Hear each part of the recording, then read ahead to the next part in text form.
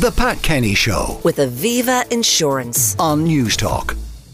Well, now it's time to preview all the weekend's sport. We're joined by Off the Ball's Kathleen McNamee. Kathleen, good morning. Morning, Pat. The Six Nations gets underway, and a tasty encounter in Wales for all sorts of reasons. Very tasty encounter.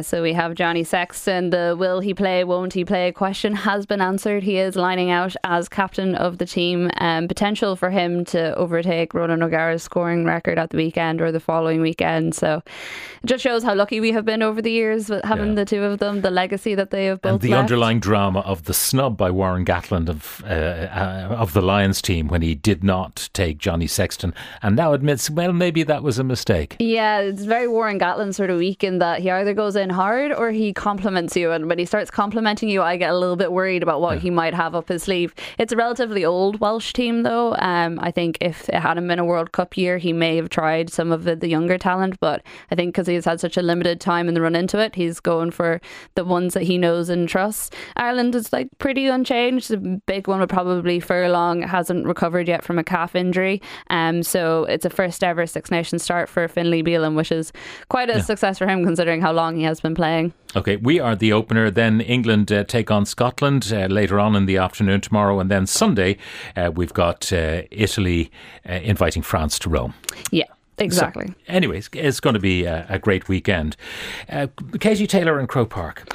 Yeah, so this has blown up over the last couple of days. Eddie Hearn gave an interview to Ariel Helwani, who's a MMA boxing journalist, where he said that I really wanted Katie Taylor to play at Croke Park, but it's too expensive and it's 3 times more expensive than Wembley.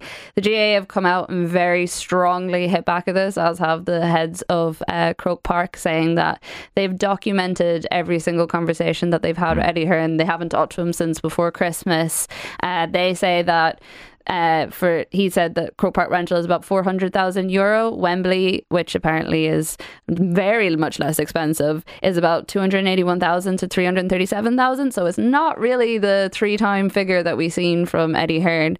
Obviously, there are issues with the weekend they want to play. We have the Champions Cup final on in the Aviva. There's going to be a lot of policing going to that. So it probably will end up in a smaller venue like the Three Arena, which is only 9,000 capacity. I heard a ludicrous call yesterday from a politician about the government should pay Eddie Hearn, the difference. There's so many things the government is expected to do, but becoming co-promoter with Eddie Hearn, I think, is the most ludicrous thing I've heard in a long time. It's definitely not. Eddie Hearn doesn't need any more money. The man has enough. What we want to see with this prize pot is Katie Taylor, and if it is Amanda Serrano, she's boxing this weekend. If it is her facing, that's where the prize pot should go.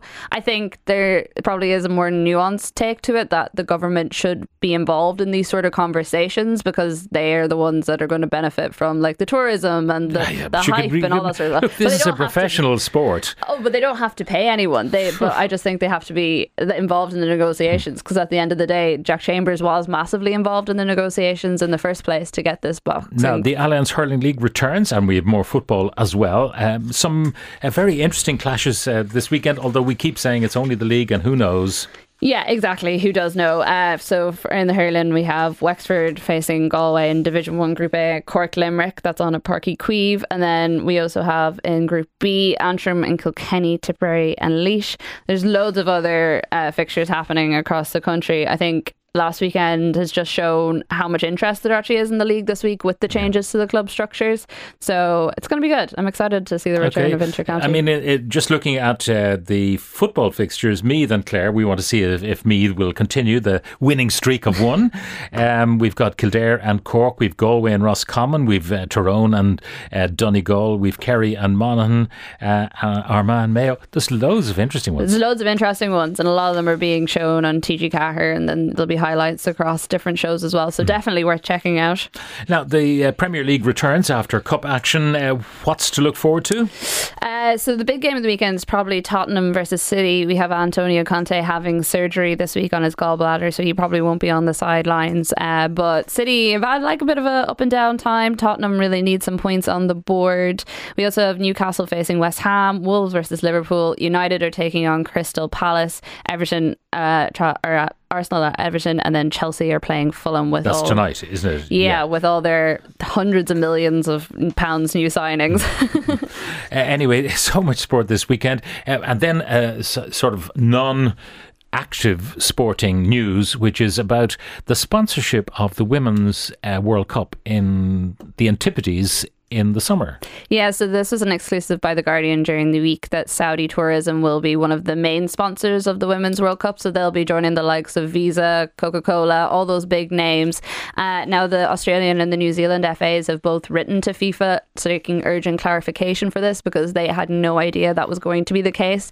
Several people who act as ambassadors for the World Cup has come out speaking against it because obviously, you know, there's a lot of issues when it comes to feminism and misogynistic treatment of women in Saudi Arabia, and for them to recently being allowed by the Crown Prince to drive without the presence of a male sitting beside them, but still huge restrictions on the kind of work they may do and so on and so forth. Yeah, and even with the driving, it's not fully enforced at the moment. It's still quite controversial, and several of the people who were activists for that have found themselves in jail for various other minor misdemeanors and stuff. So it's a very controversial thing. If FIFA do go ahead with it, I'll be interested to see what their response is. It's been a couple of days now and they still haven't. It's interesting with Live Golf and all of that controversy. And then I heard someone say yesterday on one of the programmes that at least in women's golf, the prize money is the same in Saudi Arabia as it is for men.